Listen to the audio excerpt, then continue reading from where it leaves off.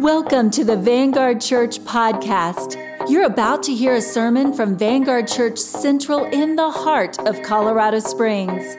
With every message, it's our prayer that you hear and learn how to live out your faith in real relationship with Jesus and with others.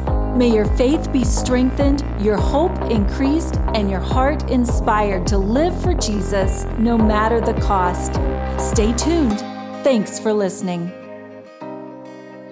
Well, Vanguard, it's great to be with you this morning. I was very excited when Pastor Kelly reached out to me and asked if I would be a part of worship on this day that kicks off the Glocal ministries.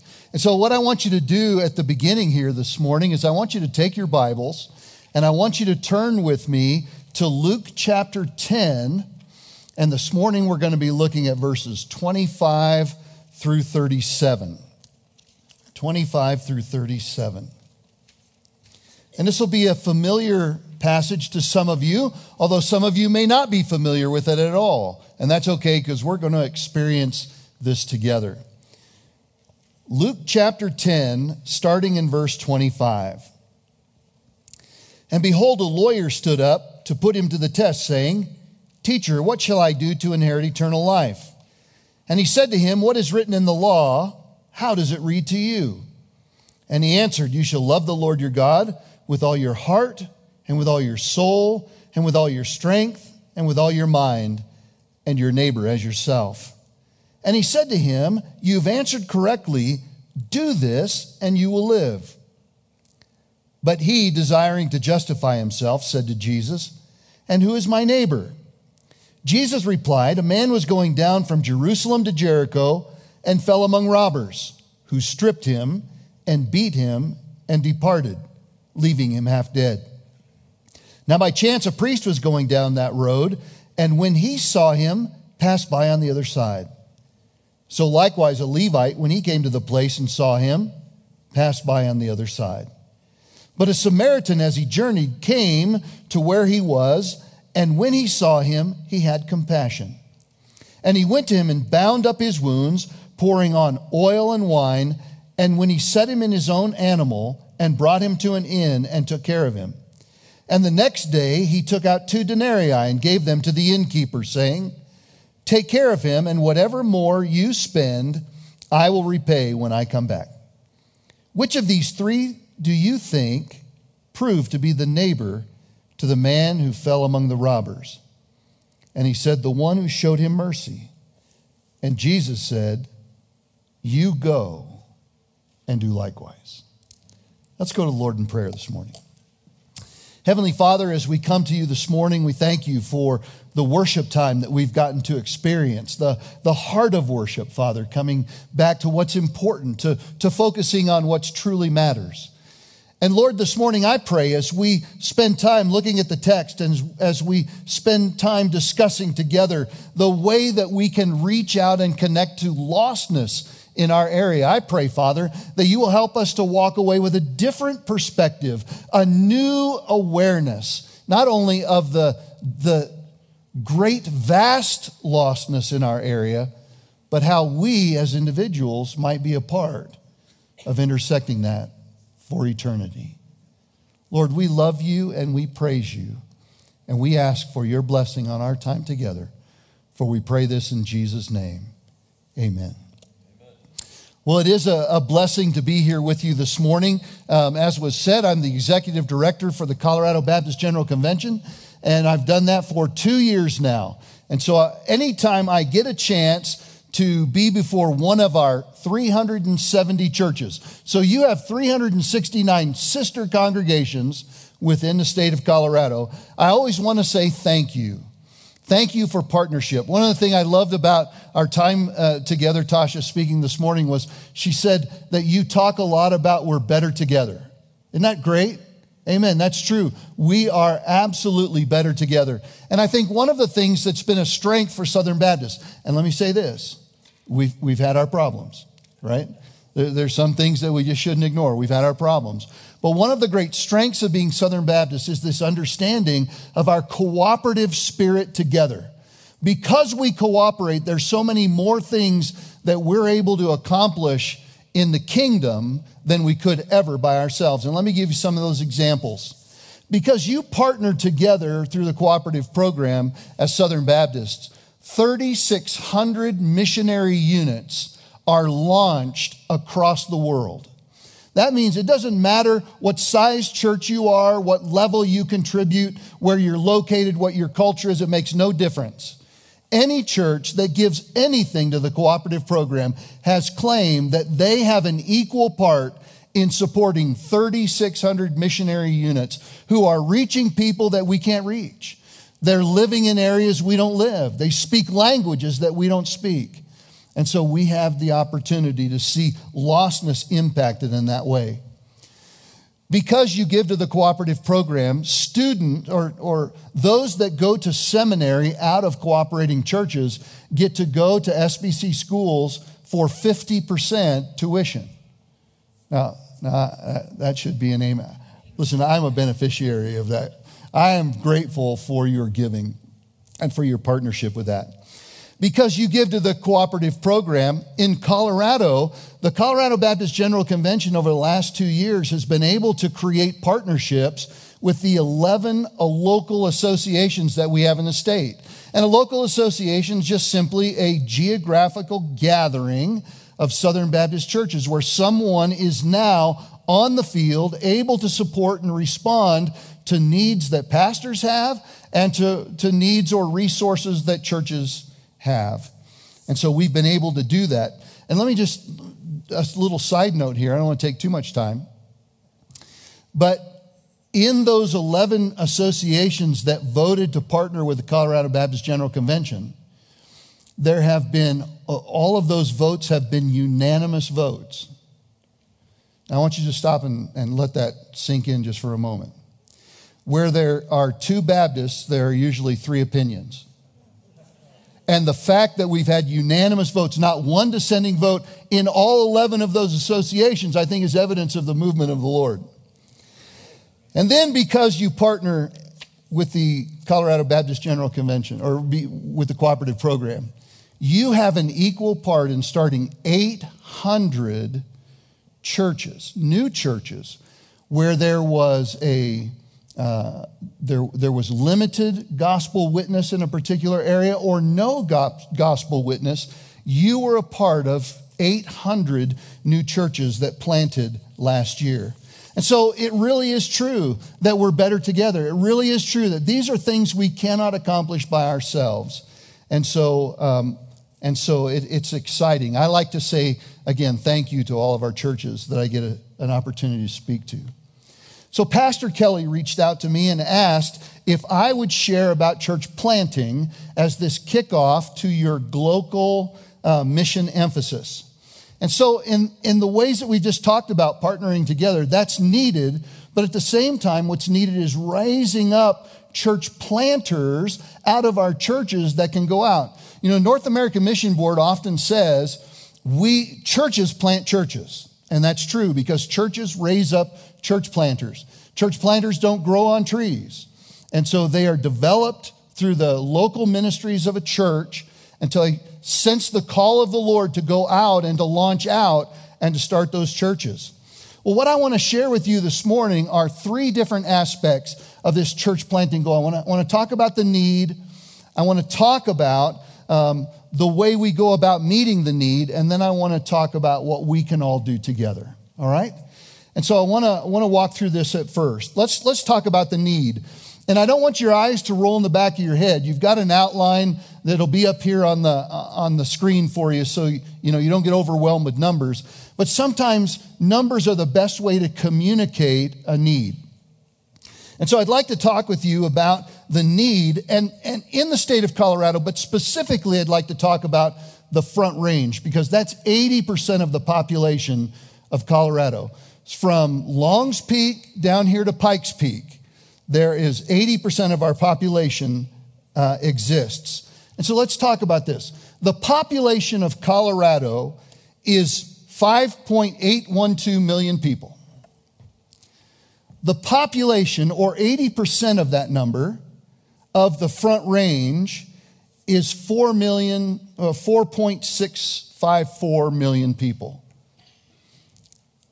demographics tell us that within that region, along the I-25 corridor, that there are 160 unique people groups. 160. So the nations have come to us. Out of those 160 people groups, 109 different languages are spoken. The number of evangelical churches in the Front Range is estimated at 1,079. And in fact, the person who gave me that statistic is one of our North American missionaries who said, I think that number is high, but we're going to go with 1,079. And then the percentage of lostness in the Front Range specifically is 90 to 95%. Did you realize that Colorado, especially in the Front Range, has the highest percentage per capita of lost or unchurched people across than anywhere else in the whole nation? 90 to 95% lost or unchurched. So let me see if I can give you a perspective on this. If we just take that 90% figure, the lowest, most conservative figure, of that 4.654 million people that live in the Front Range, it means 4.188 million people don't know Jesus, are not connected in a church. 4.188 million people. If we were to take that number and we're to divide it by the number of evangelical churches that exist in that area, it means that each existing congregation to reach the Front Range for Christ would need to reach 3,881 more people per church. That's a pretty overwhelming number. Now let me add into that most churches in that Front Range are 100 or less.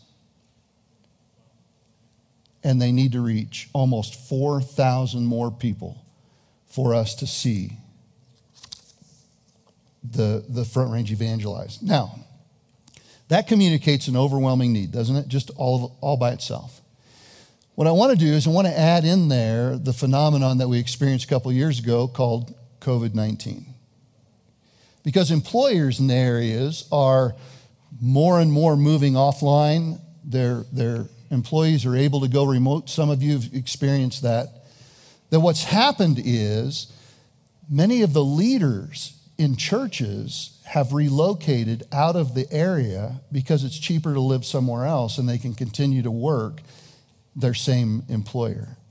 And so it's created this great need. Colorado has a need. There's a void of leadership, and we have a need for planting new churches all over. So I don't think that with those numbers, I don't think anybody would argue there's a need, right?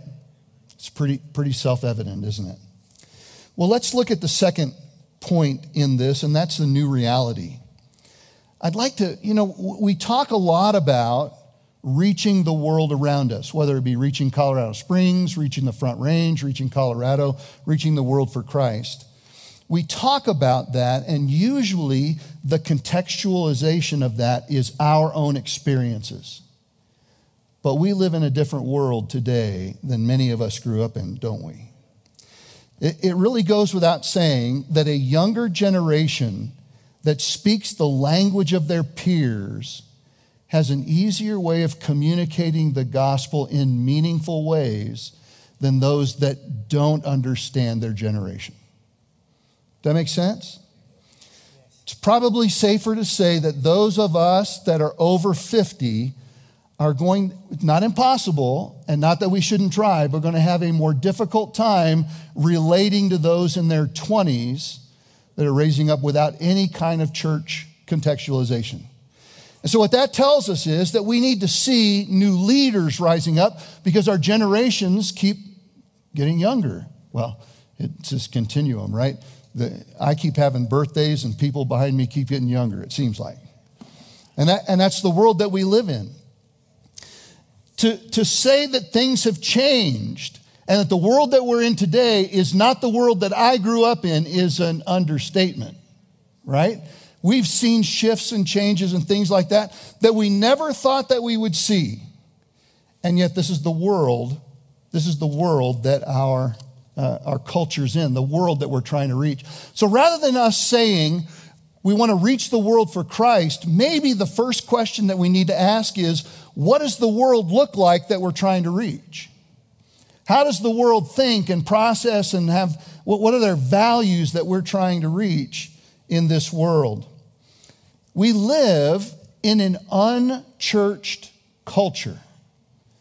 30, 40 years ago, it wasn't the same. In the 50s and 60s, it wasn't the same. At least someone, somewhere along the line, had a connection with church somewhere in their upbringing, right? Grandpa and grandma took them to Sunday school. Whether they liked it or not, they went. And they had an experience of what's going on inside a building that we call a church building. But here's the truth.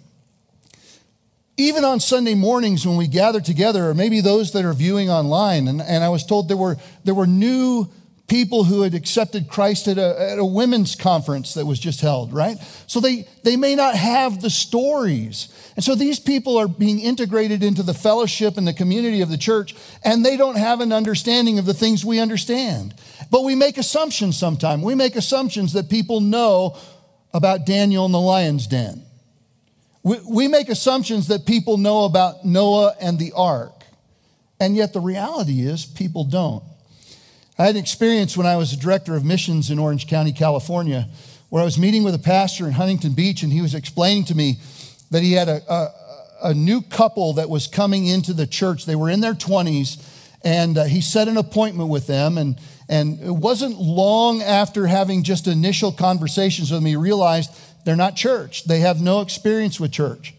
And so they came into his office, and he began talking with them, and his plan was to do just a real high-level cursory history of Scripture and then land in the gospel.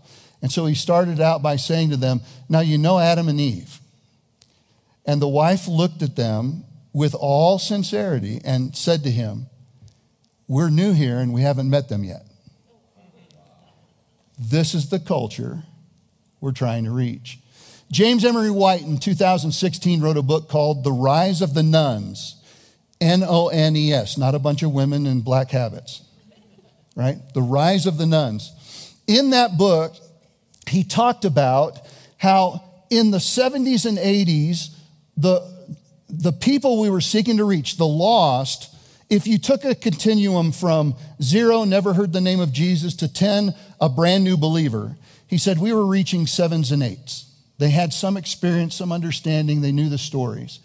He said today we're reaching 2s and 3s, people that don't have that understanding. But younger leaders understand that because that's their culture. That's what they grew up in. That's who they know. The very fact of the matter is that even though we live in a culture that's not churched and doesn't understand the value of church, we as the church have still been sent to be the redemptive arm of God in this world.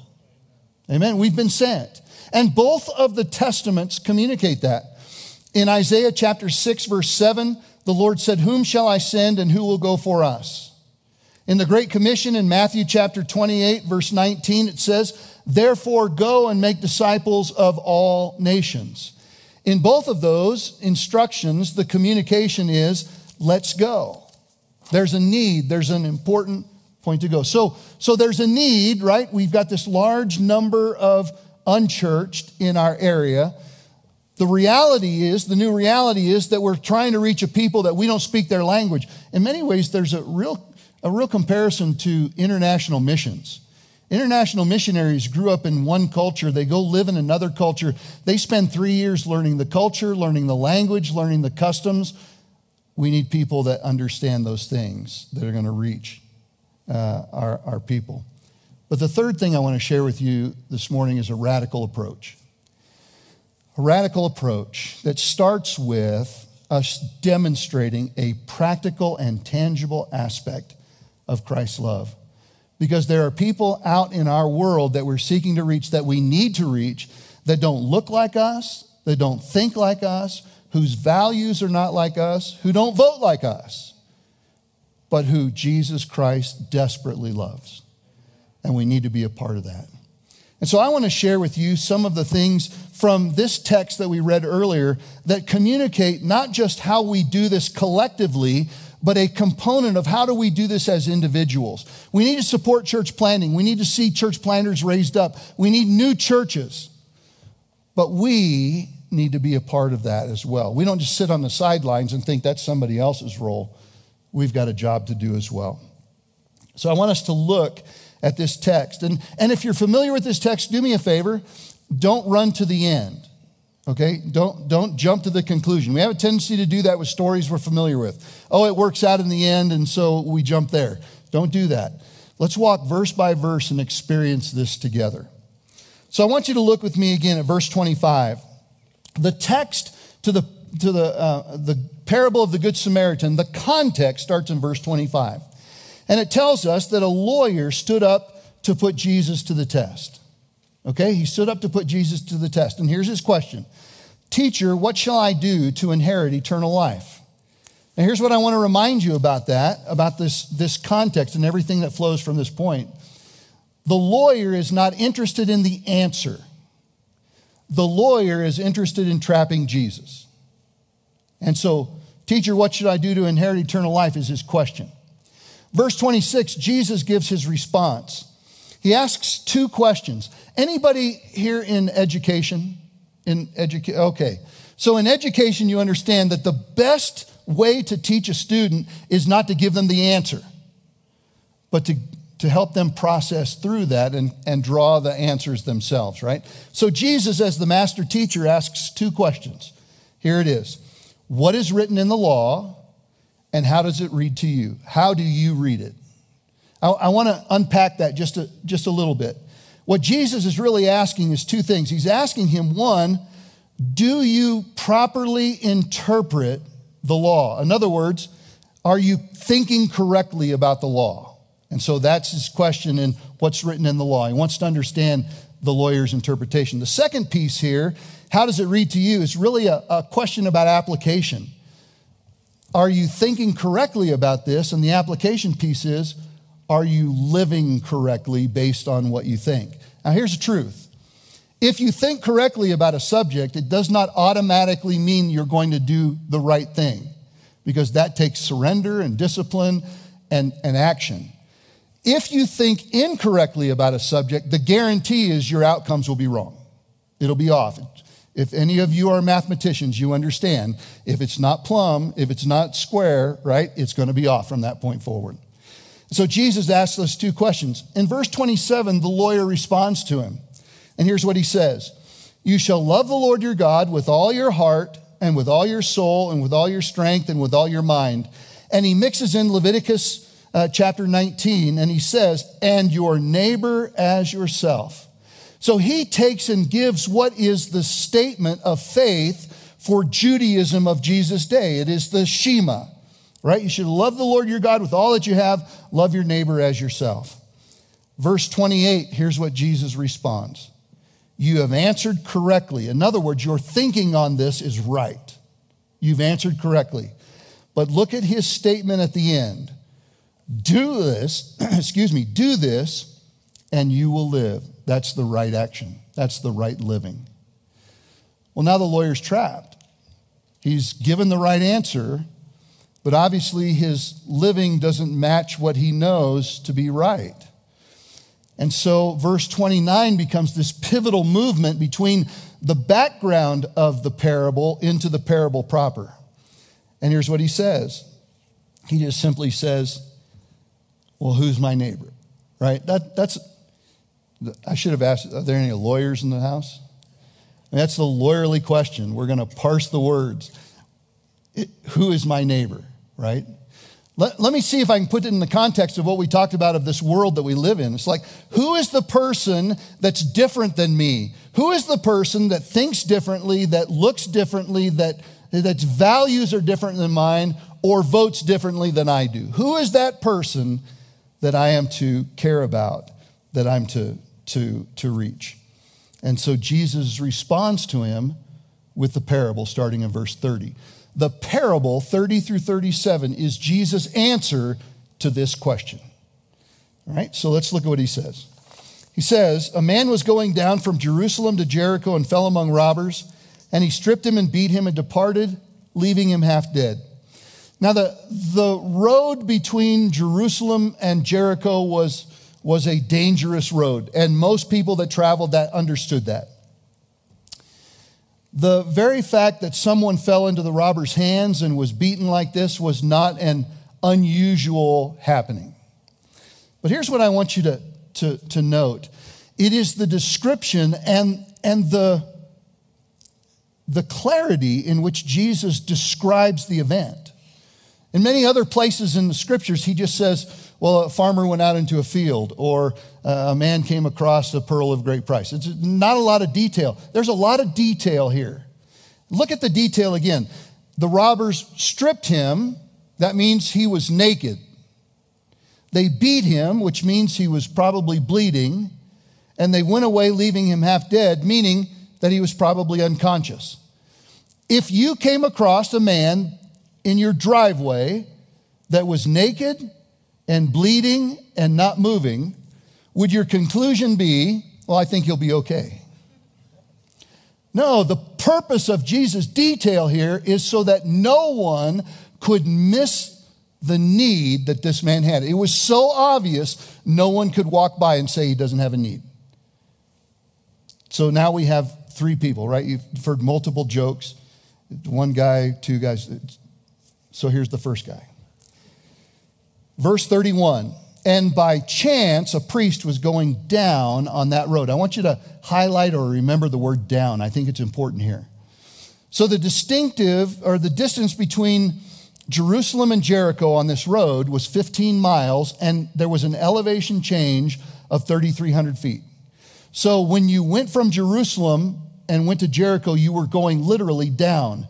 Now, we tend to use the word more liberally, right? I'm going down to the office, I'm going down to the store, I'm going here. Here, I think it means literally he was heading away from Jerusalem and going to Jericho, which means that he had served at the temple or had service at the temple and now was leaving and had more likely headed home. All right? Verse 32 is the second man in the story. This guy's a Levite. Now, he's from the priestly tribe, and he has responsibilities at the temple, but they're secondary responsibilities, but still, he's serving at the temple. And it says that likewise, it doesn't indicate he was going down, but likewise is an indicator for us that he was headed in the same direction as the previous man. So he was probably leaving Jerusalem, and he was headed to Jericho on his way home. And he came to the place and saw him. I want you to notice that in both of these accounts, they saw him and passed by on the other side. He came to the place and saw him and passed by on the other side. The text tells us he didn't happen to walk by and miss it, and the other is that there was an obvious need that couldn't have been mistaken. And both of them walked by. I only mention the direction of travel for consideration. Consider this, that in that time, everything happened at the temple. Worship, business, everything was taking place at the temple. But if these men who were the religious leaders of the day were at the temple, most likely they were involved in some aspect of worship at the temple and now were headed home. What I think that's important is they would have understood that their time at the temple would have been coming into the very presence of God. If we come into the very presence of God, something about us should be different, right? There should be a change, a marked change in the life of those who come into the very presence of God. If we go back and look at how the description Jesus gave, so it's not mistaking, you can't mistake the need this man has, and the fact that they've just spent time with God, something should have changed, right? They had the right answers, but somehow they missed it after they left church. You get that?